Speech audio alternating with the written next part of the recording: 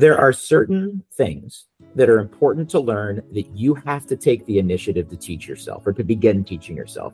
No professor is going to do it. Very few bosses are going to do it. And the reason is these traits aren't required to get a degree or to do a job, but they are required to live a life that is both fulfilling and as low stress as possible. Hi, I'm John McGlothin. I'm a former U.S. Army paratrooper, now working as a lawyer and writer, and my first book is entitled How to Deal with Damn Near Anything, The Paratrooper's Guide to Life. One thing that was very important to me when putting the book together was to rely on research as much as possible, because otherwise it's just a guy telling stories, and that's fine for 5 minutes, 10 minutes. Hopefully it's fine for a 45-minute podcast, but it's not necessarily going to be fine for an entire book. So I went into some detail to find whether the instinctual things I thought from my own experience were actually backed up by research. It starts with self-awareness. You cannot fix the right things if you can't acknowledge the right things need fixing. Look for ways that you can get that honest feedback, that you can get feedback from people you wouldn't usually get it from. I want to understand, where does hardship really come in? Well, I think there's two answers I have. One, I think hardship is an important... So, let's not keep you waiting any longer and turn through the pages of this open diary. I hope you are listening. John, for people that don't know you, share with us your resume and what you've done so far in your life. Sure. My name is John McGlothin, and I'm a former Army paratrooper and writer specializing in self-development. And what that has meant to me is, after almost 20 years in the Army, both full-time and part-time in a variety of jobs, I realized that there's sort of a hidden side to the military that contains lessons that are useful for everyone. And my job now is to try and get those lessons out there in a way that helps people reach their own goals. I first joined the Army coming out of university. I had not planned to be in the Army. I grew up with my grandma, so there was zero Army discussion in my childhood. But I happened to graduate about 6 months before 9/11, the attack on the various places in the U.S. So I changed my thinking, and I wanted to see what opportunities were out there. So I decided to join the Army, become an Arabic linguist. And over 9 years, I went to Iraq, I went to Afghanistan, and I spent about 5 years, minus give or take a few, stationed in Italy as well. And after doing all of those things, I went to law school in the United States, graduated, and have had a variety of law-related jobs since then, both military and civilian. And after being out of the full-time military for several years, I realized that I was not doing a good job of conveying the lessons I had learned in a way that was useful to other people. When the pandemic hit, I realized that a concerted effort was required if I was ever going to get this knowledge out there. And that was the origin of the book. The book is called How to Deal with Damn Near Anything, A Paratrooper's Guide to Life. Yeah, I think you kind of explained why you have written this book. But I'm keen to understand more. Before you got writing on this book, you said there was a period where you had to figure out how to write it, where it's understandable by people, by the common people that are not in the Army. Tell me about that period. Certainly. One of the things the military has struggled with is the transition from being in the military to not being in, whether that's not being in full-time or not being in at all. And I got 3 days of training for that to happen. And that was, and everybody involved did the best they could. But obviously 3 days is not enough to make that type of jump from one way of life to a completely different one, especially when going to the civilian world and going to law school, which is its own very specific type of environment. So I rolled in, and I came in way too hot, as we say. I was too judgmental, too sarcastic, too profane, literally, for most social situations. I just generally didn't have a good feel for what other people's experiences were. And at the same time, I was surrounded by people. They were smart, they were good natured, they were good socially, but they were struggling in a lot of ways that surprised me. I was thinking, how can these people that have all these skills and advantages still find themselves not reaching where they want to be? That was a mystery to me. And what I came to realize over time was that schools and workplaces don't address certain parts of development. And there's good reasons for that. It's not because they don't care. It's just because schools and workplaces exist for other reasons. And if they develop you in these more personal ways, it's almost coincidence. It's not the kind of thing you can rely on. Whereas the military has an environment focused on training and development that is a different ethos and teaches a different set of lessons. So once I got over myself and once I realized that my opinion was only worth sharing if it was going to benefit someone else, not because I was just feeling like sharing it, then I was in a place where I thought I could write these things down in a way that was useful to other people. It must have been hard for you, like coming out of the military where you're surrounded by people that are like-minded, and you come back into the society as you know it, and you realize that most people are struggling with things that you never have maybe thought about when you were in military. What were the common differences that you found between people that are in military and people that are not? There is an expectation among folks in the military that you're going to work together as a unit. And even if you have individual goals, which we all do, and my life could look very different in the military than somebody who worked 6 feet away from me because of what their mission was, who was in charge of them. So it's not to say we all live the same life, but we go through similar experiences and we're working on a broad enough level towards a similar goal, a collective goal. That's not true other places. And it shouldn't be true. You know, every law student gets to take their own classes, has their own career they want to pursue, does their own work, literally, and gets their own grade. And that means that there is less of a communal experience. And that leads to a difficulty in building an environment that serves everyone's needs. So what you end up in schools with what I call a technical education. You learn the ins and outs, the details of whatever it is you're going to be doing for a living. You know, if you're a plumber, you learn how plumbing works. If you're a law student, you learn how the law works. But you don't get developed in more personal ways. And by personal, I don't mean moral. I don't mean making you a good person in the way that we say that.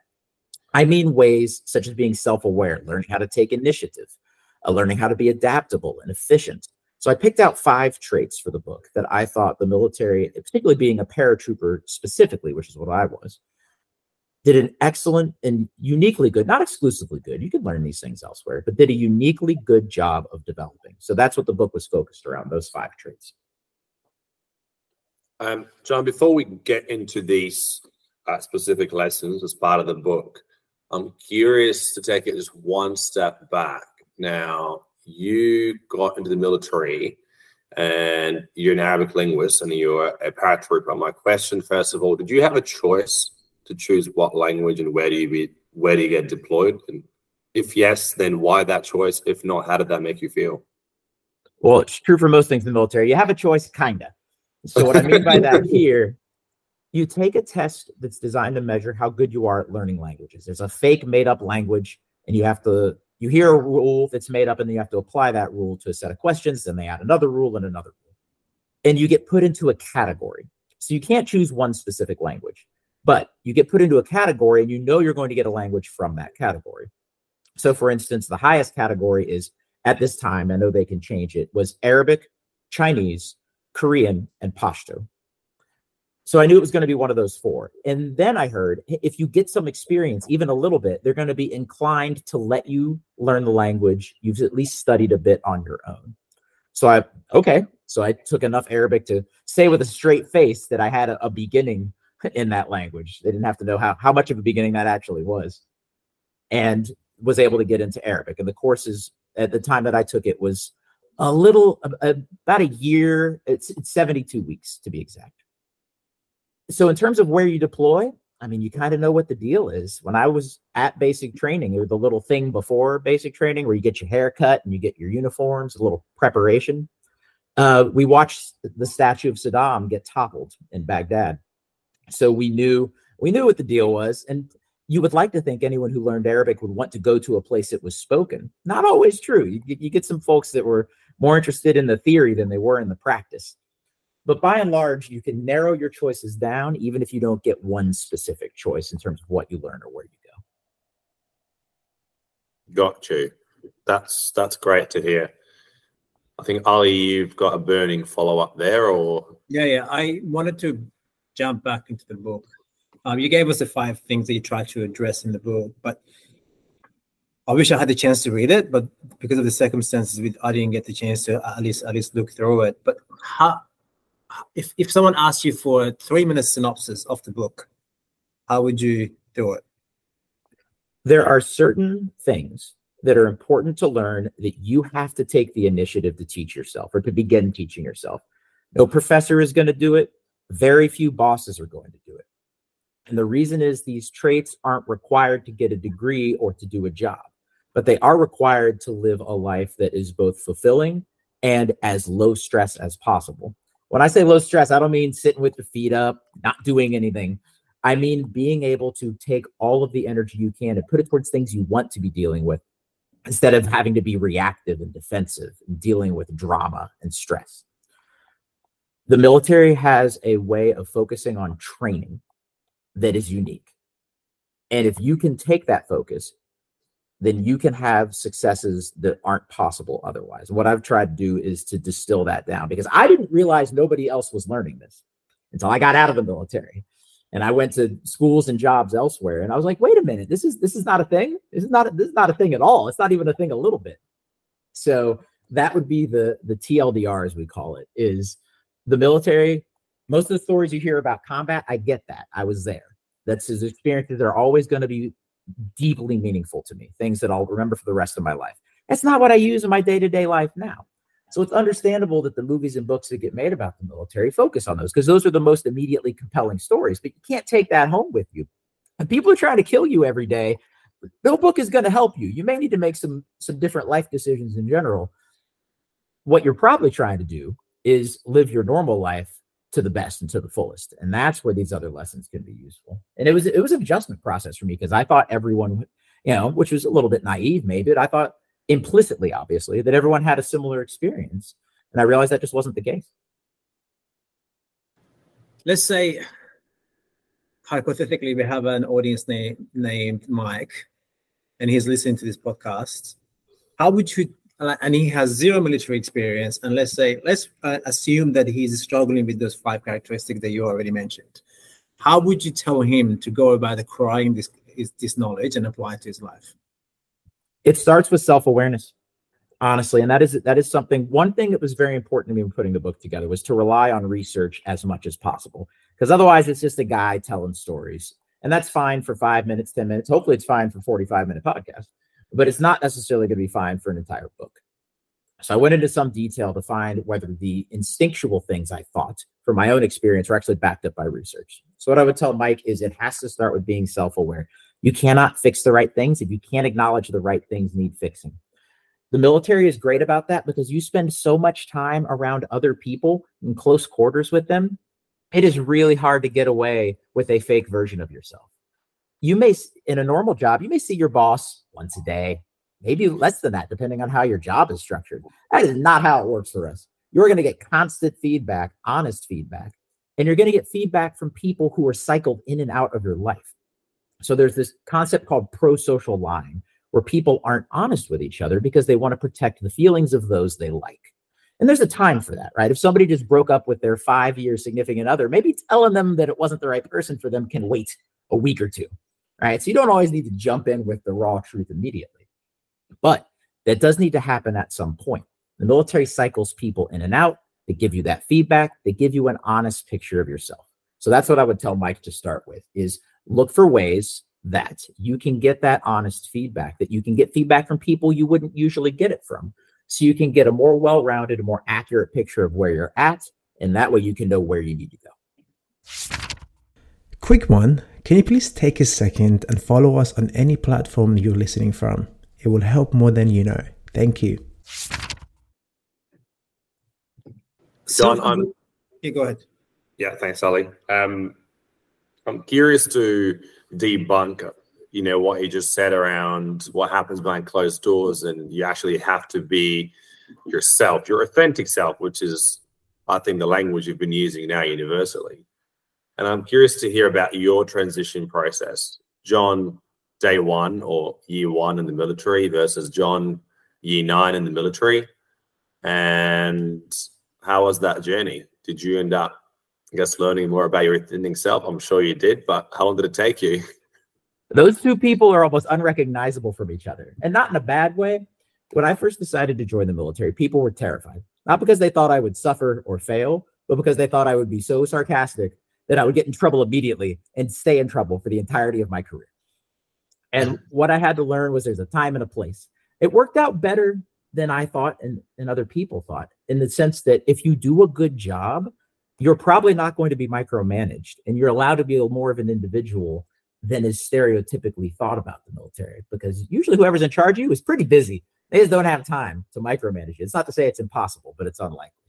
So the John that went in was very much an individual, in the sense that that's one of the things about growing up with your grandma is there are no doctrines pushed on you. I wasn't pushed towards certain careers. I wasn't pushed towards certain ways of life, big city versus rural, religion. She didn't have a favorite sports team. I got nothing. It was a completely wide open field. And that meant that I was just making all my own decisions. And as an only child, again, I didn't have to work within a greater structure. So the military was a great way for me to learn to do that. So the biggest improvement probably from year 9, John, or from year 1, John, was learning to work within that structure and to see structure as a thing that can amplify how much of an impact you make, that can amplify how satisfying something is. It doesn't have to be limiting. It doesn't have to be constricting. It's something that can be empowering if you're in the right structure and you work within that structure in the right way. While you and me, when you were answering Amin's question, I just spoke to Mike. Mike says, is getting honest feedback the only way to gain self-awareness? Is that enough if you actually don't understand yourself, regardless of what people tell you? If you don't understand those flaws within you, is that enough? I think it's enough, but over time. Generally, the type of people who can hear something negative about themselves and embrace it immediately are not the kind of people who are struggling to make progress. You have to be aware of some people take feedback too seriously. It affects their motivation, affects their self-worth, their self-esteem. Some people could be confronted with incontrovertible evidence that they suck at something and will refuse to believe it. So you have to try and identify, and people can exist on both parts of that spectrum for different parts of their life. Somebody may think they're great at something no matter what, and somebody may not appreciate how good they are at something that's a different part of their life. So yes, I think it is enough, but you have to give it time and you have to get it from a variety of sources, because usually people are able to brush off something they don't want to hear the first time they hear it, maybe the second time they hear it. It's who they heard it from. It's like, oh, there's an explanation for it. There's all kinds of caveats that we can create for ourselves, but over time. And that's one of the, I hope it's both empowering, even if it is a little bit dispiriting, to tell people that it takes time. The get rich quick schemes of self-improvement are about as likely to work as the get rich quick schemes of getting rich. This is the kind of thing that takes time. And I think that's going to be key for Mike or for anyone else in terms of turning that feedback into action. John, I have a burning question around the first time you jumped out of a plane. What was going on in your head at that moment exactly? So I'm a chronic under warrior, talking about self-awareness. I'm the kind of guy that just assumes it's going to work out, which is helpful sometimes, but can lead to under preparation if I'm not careful. So I'm not the type to stress out, but I am the type to be a little too casual sometimes. So first time I jumped out of an airplane, I was sitting on, we don't sit on seats, at least in this type of airplane. You sit on this kind of netting, right? That way it's not rigid, it's easier to move. And we're sitting there and I'm in the middle of the pack. So I'm not going to be the first guy out. I'm not going to be the last guy out. I'm just in the middle. And usually, at least in training, you go out 10 people at a time. So the first 10 people leave and it's getting emptier and emptier. And it's getting more and more real that you're going out the same door as everybody else. There's this guy sitting across from me. This story is actually in the book. And he is terrified.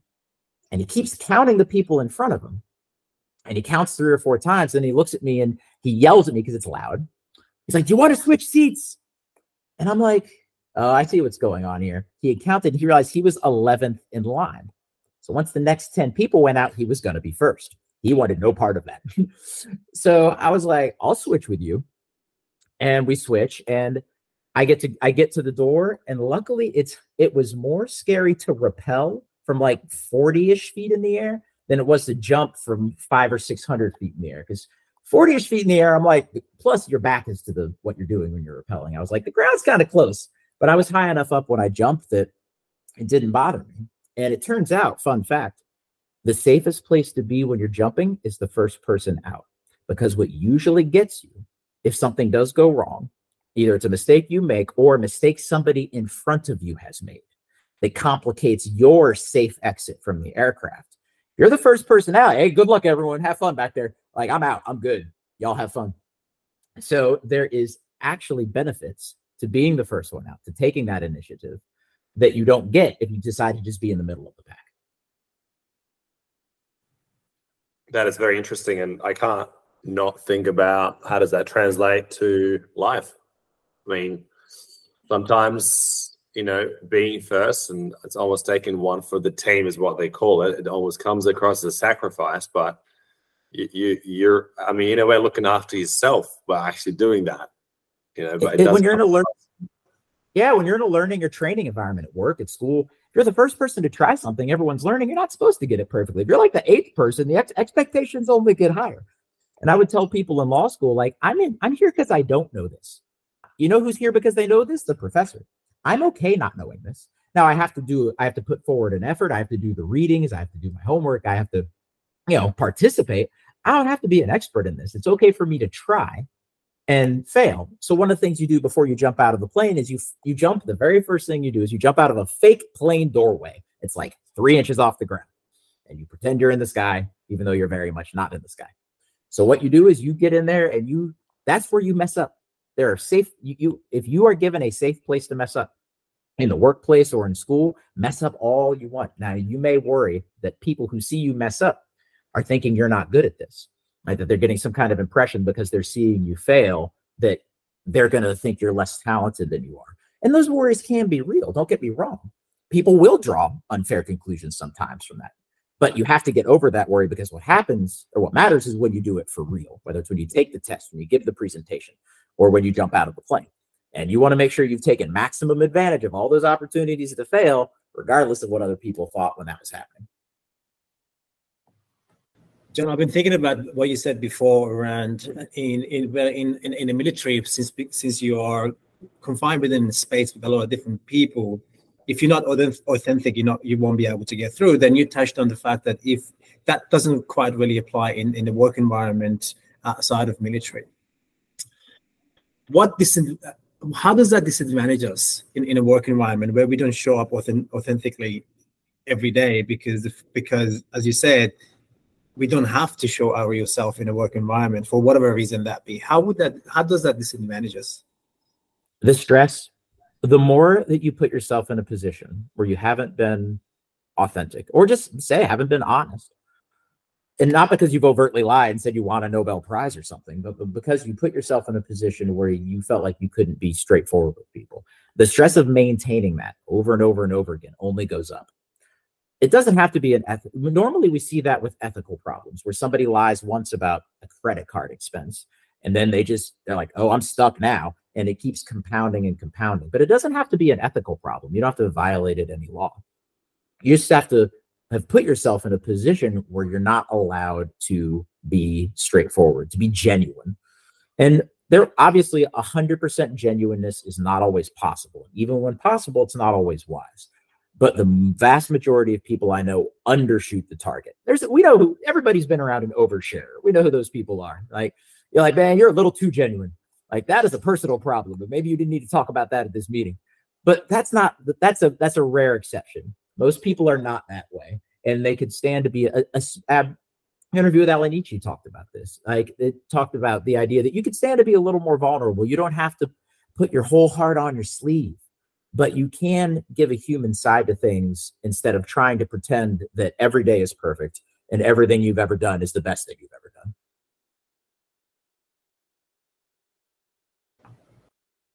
I think out of everyone that you could have picked to talk to, you picked the perfect couple here. Amin being from an Arabic background, I am from Afghanistan. So I'm really keen to hear, like, what was your experience when you first stepped into Afghanistan or Iraq, and how did that change over time? So I went to Iraq first, and I went to Baghdad. So I was in a major city, and it was very much trying to get back something it had had before. Whereas when I went to Afghanistan, I was in the eastern part of the country in 4 different provinces, mostly in Nuristan. And we were trying to bring something that had not been there before. So it's a different type of challenge within recent memory, because Saddam had been in power a long time, but not, it hadn't been 100 years of that type of rule. So within living memory for a lot of people, they knew there was a different way their country could be run, their society could exist. And we were trying to help them get that back.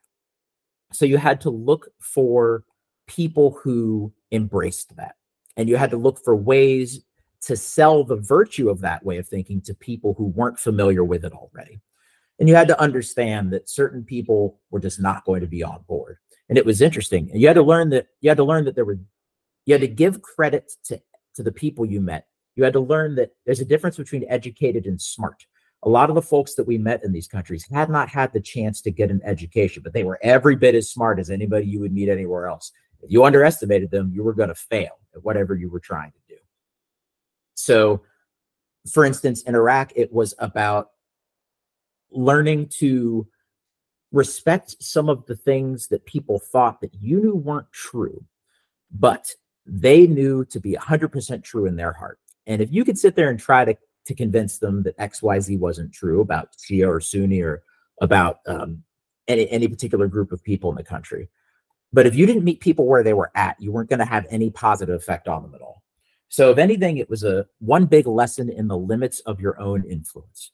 And if you didn't realize the best places to put your time and energy, you weren't going to make any progress at all. So in a way, it was humbling. It was empowering to be there, because in a lot of times we were the law, and with the consent of the locals. We weren't necessarily imposing this. One of my favorite quotes I would hear a lot in Iraq is like, "We don't want you here and we don't want you to leave."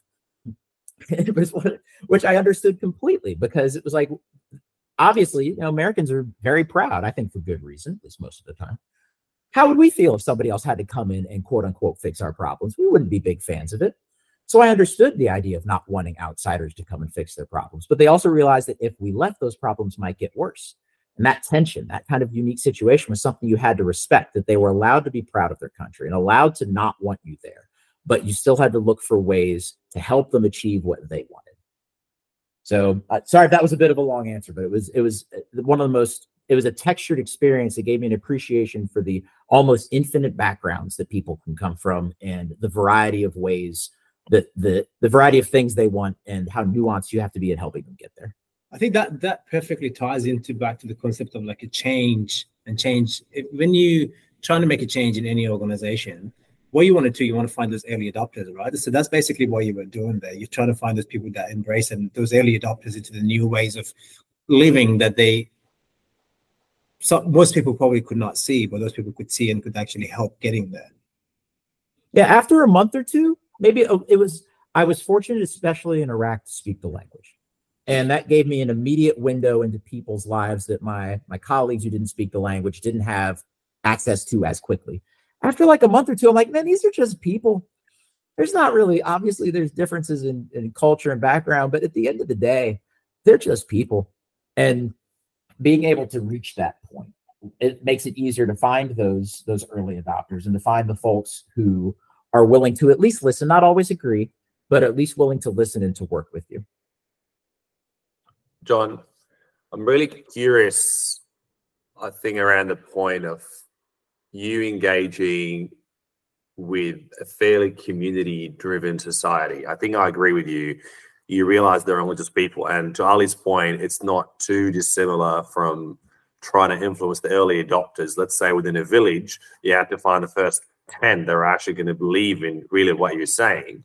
Except for when you work in a corporate, you can do that individually. And that's not how Middle Eastern culture works. If one of us says, no, you're not going to pass this line, which is very much different from how Western mindset operates, more the individualistic versus the East to be more community driven. And I'm sure you're across that very, very well. You probably felt that difference when you first arrived. How did you manage that? Because, I mean, I go back home sometimes and I realize, far out, like, I've been living in Australia for 10 years and I'm feeling more community centered now, thinking more about myself. And then I just have to catch myself. But whoa, what's going on? Well, no, it was a transition for me, both going there and something I have to work to keep going. Because one of my goals with writing the book was to capture lessons that were universal. And that's where, I mean, stubbornness is as universal as anything. I picked 5 traits I want to encourage in people. I could have picked 5 that everyone has to, maybe that'll be book 2. Pick 5 that everyone has to overcome. And I've seen stubbornness in all its forms, different places. But to speak specifically what you were saying, the communal nature of it meant that it was a different source of authority. So, for example, was at a mosque, we were guarding it because Iraqi soldiers were going to come search it for religious reasons. We weren't going to go inside. Well, a rumor spread that we had, in fact, gone inside. And an actual mob, like a large mob, not like 12 angry people, but an actual, I turned to a buddy of mine. I'm like, I have seen this movie. All right, I'm not trying to live this movie. Starts coming towards us. And there's an old man in the center of the front line of the mob. And he doesn't have a sign. He doesn't have advisors with him or a microphone, but he is clearly the guy. You just know he's the guy. He is the communal center of authority. So I go up and I start talking to this guy. We can barely hear each other over just this hundreds of angry people. Not violent, but just angry. And we yell in each other's ears. He's like, why did you go inside the mosque? I'm like, we did not go inside the mosque. I promise. We were waiting for the Iraqi army. And luckily, the Iraqi army pulled up like 30 seconds before that happened. And he's like, oh, okay. Are you sure you did not go inside? I was like, I promise we have not gone inside. And you can go and look for yourselves. Here, talk to the Iraqi army guy. And he went and talked to him. Everything was fine. Nobody got hurt. Everything worked out great. But it was about taking that time, even if it's a split second, to okay, this group of people works a certain way. This is the person who they look to send them signals about what's important, about how to feel about something. It's not my job to impose anything on anybody. It's my job. I got information is useful to you, right? The same thing when I came out of law school or when I arrived at law school. I didn't realize it then. I have information that's useful, or I think is useful. Who do I give this information to in a way that it will be listened to and taken seriously and put into practice, hopefully? And when I got out of law school, I was just like, hey, everybody, here's all the information I've got. You can have it all. And it's like, no, that's just like backing up the dump truck and pouring information on people's heads was not going to work. I had to look for the right time in the right place and the right people. So in that instance in Iraq, I was like, okay, this is the guy. He's clearly the nexus of this. So let me just take a minute. And it was funny because all the other soldiers were like, what are you doing? Because I disappeared in that mob. There's like a little helmet bouncing around because I'm 5'9", which usually I disappear in a mob. But, I was a little more visible depending on what country I'm in at 5'9" than I would be otherwise. So you can see my helmet bobbing on top of the crowd. And somebody came and reached in and tried to pull me out of there. I was like, I'm good. Don't worry about it. Never felt unsafe for a second. It was just about understanding the situation you're in and not trying to impose, but trying to work with. That's incredible story. Yeah, it is. The Mike from 10 years has come back and asked me, he's like, I'm quite self-aware now. What do I do to get self-awareness? Well, the next step is to start taking initiative, because there is an expectation sometimes that things will happen for us. And even if those things are promised by people, those people don't always follow through. And again, like I said, with schools and workplaces, it's not out of malice, it's not out of disinterest, but people are dealing with their own stuff. So you have to there's a phrase in the military, and people understandably see the military as a very structured place. And in some ways it is, but there's a phrase. The phrase is, it's your career. And when people say that to you, they mean you need to take the initiative to find the things you want to do. Now, don't get me wrong, the military will send you somewhere. And every couple of years, it will send you somewhere else. Like the wheels will keep turning. It's the same way with life in general. Things will keep happening, but you need to exert the level of control you can about making those things happen the way you want them to. So I would tell Mike, okay, now you know what you need to work on. You have to take the initiative to ensure that the changes you want to make or the goals you want to reach actually happen. And it's one of those things. One of the challenges about discussing these kinds of things is a lot of times there's some things in the book that I think are going to be new to most people, at least people not around the military. There's some things that aren't. Most people know they're supposed to take initiative. So how do you help give them that extra push? And it's funny because one of the stories in the book is about a literal push, actually a kick. that somebody got to jump out of a fake airplane door, not the one 3 inches off the ground. After your fake airplane door 3 inches off the ground, there's a fake airplane door like 25 feet off the ground. And somebody refused to go through until they got a literal kick in the ass to send them flying out of the door. Now, you're on a zip line. It was fine. But you're going to get that kick in the military in a way that you're not going to get it in most civilian places. Your professor's not going to give you a show up at your house. Your work isn't going to force you to do the work. They're going to find somebody else. So it's about taking that upon yourself and learning to take the initiative, because the institutions that we interact with usually will just find somebody else instead if you don't do that yourself. Quite like that. I think it just ties into the concept of self accountability, isn't it? Do you, before he starts taking initiatives, do you talk about setting a goal, or is setting a goal overrated? It depends on the person. I'll be frank with you. One of the things that I've worked on is, what role does writing a book play in the life of somebody who likes their day job? A lot of times there's an assumption that if you write a book, if you don't dedicate yourself to promoting that book and its contents as your main job, that you don't take it seriously. But there's no reason the quality of a book is correlated with the time someone spends on promoting it. So what do you do if you're happy with your day job? So your goals can be different depending on your circumstances. And so I would tell Mike that you should have some sort of overarching plan, but it does not need to be a checklist. It doesn't need to be a detailed roadmap. It doesn't have to be in a spreadsheet. It just has to capture the essence of what you're looking to do. I mentioned I was stationed in Italy. At one point after I'd left, I had a coworker that was going with his fiance to Italy. And he asked me about it because he knew that I'd lived there. Because one thing about people who get to live in Italy and come back, we won't shut up about it. So he knew that I'd lived there and had opinions about food and everything else. So I got better about that eventually. That's how year 9 John needed to improve when he became like year 12 John. So he asked me about this, and he's like, I've got this whole spreadsheet. And I was like, you can stop right there. You do not go to the Mediterranean with a spreadsheet. You will be miserable. You will be absolutely miserable. You just need to capture the essence of the place, the vibe. You go to Germany with a spreadsheet. You go to Norway with a spreadsheet. That's fine. Don't go to Italy with a spreadsheet. So it depends. If Mike has the type of goal, if Mike wants to be a doctor, he's got to hit a bunch of very specific check marks. And he's going to need a more detailed plan to get there. But if Mike's good in his career and he's trying to improve his personal life, it could be dangerous to say, I want a serious girlfriend or boyfriend by 6 months from now, a year from now. I want to be married by age 30 or 35. That kind of stuff can get you in trouble.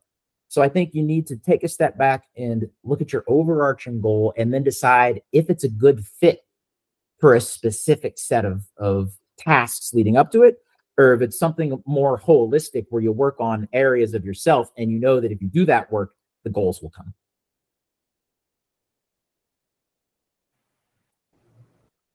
I mean, so did you, I really had to ask, did you go to Iraq or Afghanistan with a spreadsheet? No. I didn't know what to expect. I'm gonna be honest with you. And like I said, I'm an underwarrior. At one point, my drill sergeant in basic training looked at me and he goes, "You're enjoying this, aren't you?" And I was like, maybe. Drill sergeant. Because I enjoy being sort of tossed into new situations. So the challenge for me is ensuring that I do the less exciting but just as important parts of a task, right? So I had a terrible undergrad GPA at university because I went to the classes that I thought were interesting. If I didn't think it was interesting, I just didn't go.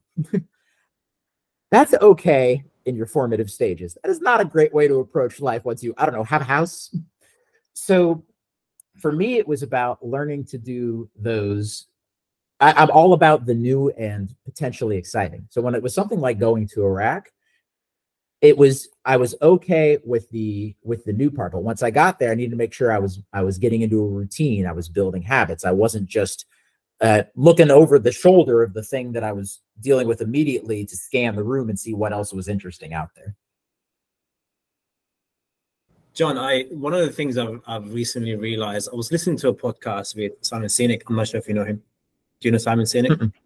Oh yeah, of course. Yeah. I'll say my opinion about that. We'll I don't want to get on too many tangents, but yes, I do know who he is. I'm familiar with Leaders Eat Last. I've read, and I'm familiar with his work overall. Yeah, lovely. So I was listening to one of the podcasts he was a guest on, and he was talking about his experience that he went to Afghanistan just for just one instance where he wanted to get on the plane and see the helps being dropped to the civilians. And a lot of things happened, but one of the things that really stood out to me was when he said that there is a sense of camaraderie, this sense of brotherness that exists within military that doesn't exist anywhere else. Why is that? A few different reasons. We are around, so I mentioned earlier that you're around people so much that you have to be at least your mostly genuine self. There's some people that hold out years. It's like everyone knows you have a sticker on your truck from a marathon you didn't even run. Like, why are you pretending to be this way? We all know the truth, and they just keep going. But for most folks, they give that up, right? And that allows people to connect on a very fundamental level. There was a meme I saw the other day on a friend's Facebook page. It was like, what a military friend group looks like. And it was like, I'm just gonna be literal describe. It was like an Asian guy, like clean cut, business casual, like a Mexican dude dressed in like stereotypical like cholo clothing, and like a white guy dressed like a redneck. And it was people you would never expect to interact in normal circumstances, but that's what friend groups look like in the military. It is all these random people from random different places, and stripped of the convenience of connecting with people in possibly superficial ways, or at least ways that are you're comfortable, you're easy connections. You find more profound things in common. That doesn't mean you're going to be friends with everybody you meet in the military. There's friend groups there like anywhere else. But the brotherhood exists because you get a chance to spend enough time around people to connect on a more fundamental and frankly profound level. Doesn't mean you sit around talking about philosophy all the time, but you get a chance to connect on a more meaningful level than you do when you see someone an hour a day.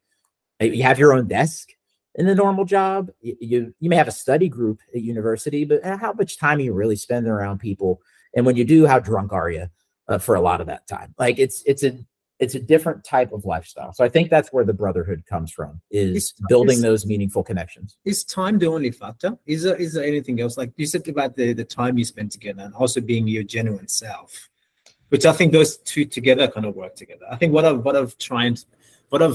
witnessing in the society, and I think I've spoken to Amin about this, is like the lack of genuine friendships, right? A lot of friendships are very superficial, and they don't have that depth. So if for example, let's say Mike says, oh, I'm lacking in the friendship area and I want to create genuine friendships. How do I go about doing that? Time is a meaningful factor. It is not the only factor, but it's a necessary but not sufficient factor, to use that kind of phrasing, where it has to be there, but it can't be the only thing. I spent a lot of time around people I didn't like, and I didn't always end up liking them. But I tell you what, even for the folks I didn't like and who didn't like me, we found common ground. So even if we didn't become friends, we became the best version of each other. The best version of that relationship that could have existed usually did exist. So to speak to Mike's question specifically about building friends, it's hard out here in a world where you have a million options. One of the reasons it's not just the time that you spend with military people, it's the time you don't spend other places. A lot of military bases are in the middle of nowhere. So guess what? You're not going to the whatever club. You're not necessarily going to the whatever game. Your other options may be limited. So that's another reason why you invest. So for Mike, try to spend time doing things you genuinely enjoy. Not things you think are cool. Don't strive for something that you think will impress other people or that you think is important or prestigious. Spend time doing things that are genuinely enjoyable and meaningful for you, and that will put you in proximity with people that you are most likely to have something meaningful in common with. I'm just going to jump in here, John. I want to understand, where does hardship really come in? And there's an element of, being down, in the trenches, whether it's with your colleagues, whether it's with your friends, and, being there for people who have experienced a fairly traumatic event, or they, have been through like a very, very tough phase of their life. I said earlier, maybe it could be a divorce, could be someone passed away in their family, all these sort of events. I generally feel like hardship is almost a key ingredient. And you could spend 20 years But if there is not even like 1, 2, 3 events of like real hardship in one of, like the two people's lives where they both just kind of came together, I just find these events like incredibly binding. But keen to get your thoughts, like military. I'm sure the military is the obvious. You're literally laugh or death, but the equivalent, like in society, and not for people to engineer that, but it's almost accepting. Like, did you learn to be more vulnerable in military, to just trust someone like with your life? But can you really do that in real life? Well, I think there's two answers I have. One, I think hardship is an important second stage. That once you're around the right people, hardship will bond you closer to those people. So, for instance, one friend of mine recently had a close friend of hers commit suicide. So deeply, deeply tragic event, and that definitely brought us closer together because that, I've known people that's happened to, military and civilian. Honestly, I have actually known more people from my law school class that committed suicide than from my military career. So it's not always the group you think it is. But that hardship definitely cemented what was an already good friendship. But I was already around this person for that cementing to happen. So speaking to the military specifically, there is hardship and then there is tragedy. And I want to put those in two separate categories, because hardship can be just austerity, living in the middle of nowhere, having a lot of time on your hands, finding out that your flight is delayed for 3 days. Well, like, I guess I'm in Kazakhstan. I guess I'm in Kyrgyzstan for the next 3 days. Guess me and my coworker I'm traveling with are going to be hanging out because we don't know anyone else here. So there's austerity and that type of hardship where your options are limited. And it is hardship. I don't mean to say it isn't hard, because you're away from the people you love and the support system you have and a lot of things you enjoy, but you're not in any immediate danger. And then there is tragedy. There is risk to yourself. And that builds another level of closeness. Honestly, I don't think that level of closeness is something people should be open to it. If something bad happens to them or to somebody they know, they should both be open to accepting that help and building those connections and willing to build it with others. But that's something life is going to impose on you. And I don't think that people should necessarily seek that out. They should be ready for it, but not in search of it. But when it comes to austerity or other difficulties, other hardships, that does happen on a more regular basis. And I think that people should be aware of that and they can incorporate that more actively into their lives and into the relationships they make. So that makes sense. That does make time. Yeah, it does. I'm mindful of time, so I want to wrap up with 2 questions. One would be, John, what is the best question I could ask you right now? Why did you write this book? The most important thing. What is the most important reason behind you writing the book? Because people weren't willing to set standards and enforce boundaries. And not to introduce something too new, too late in our conversation, but it's something that was important and I wanted to touch on, is there is a point at which willingness to deal with things becomes counterproductive. And one of the things the military is excellent at in every area is having a standard and in encouraging or requiring people to enforce that standard. When I was up for and this is just basic training, the very beginning of my career, I don't know anything about anything. There's 4 platoons in my training group, and each one picks a person to go up against each other, 4 people competing for the honor graduate award. So my drill sergeant picks me. He brings me into the drill sergeant tent. It is terrifying to be in the drill sergeant tent. That you are not allowed to be in the drill sergeant tent ever. I had to look at him twice before I was willing to walk inside. And he pulls me in there and he says, "You are not competing against those other 3 troops. You're competing against the standard." And then he just walks away. He doesn't explain. There's no elaboration. He just turns and walks away like a movie. This guy's like a movie character. And my first thought is, I'm alone in the drill sergeant tent now. If another drill sergeant walks in, I'm going to be in so much trouble. I don't know what the hell is going to happen to me. But years later, thinking about that, it's not about fleeting circumstances that can change. It's not about whoever happens to be around you at work or at school. You have to try to anchor yourself to some sort of more fundamental, more meaningful standard that is true regardless of other circumstances. So that is something I want to encourage people to think about, and if they're interested, to read about in the book itself. Brilliant. We have a closing tradition in the podcast where the previous guest has left you a question. If you could show up more authentically at work and be brave, what would you change in your day to assist others to feel comfortable to show up authentically and bravely as well? I think the best way to help people be authentic, especially in the workplace, well, there's two best ways. One is you got to be authentic yourself. Otherwise, the implicit message you're sending is that that's not the right way to be. And people will pick up on that no matter what you overtly say about being authentic. If you don't put that into practice, other people won't believe it. And the other thing is to give concrete examples of what being authentic can actually do for you. It's one thing to tell somebody to do something in the abstract, but if you can link it to specific benefits that happen and come up with a story that's from your experience or from others' experience that will show those benefits, that's the way to actually get people to change their behavior. John, thank you so much for your time. Well, thank you for the opportunity. Our stories are the building blocks of who we are, and we hope this episode was the right trigger to reflect on your stories and how they made you who you are. Thank you for listening. Please follow us on whatever platform you are hearing this from. Until the next Open Diary.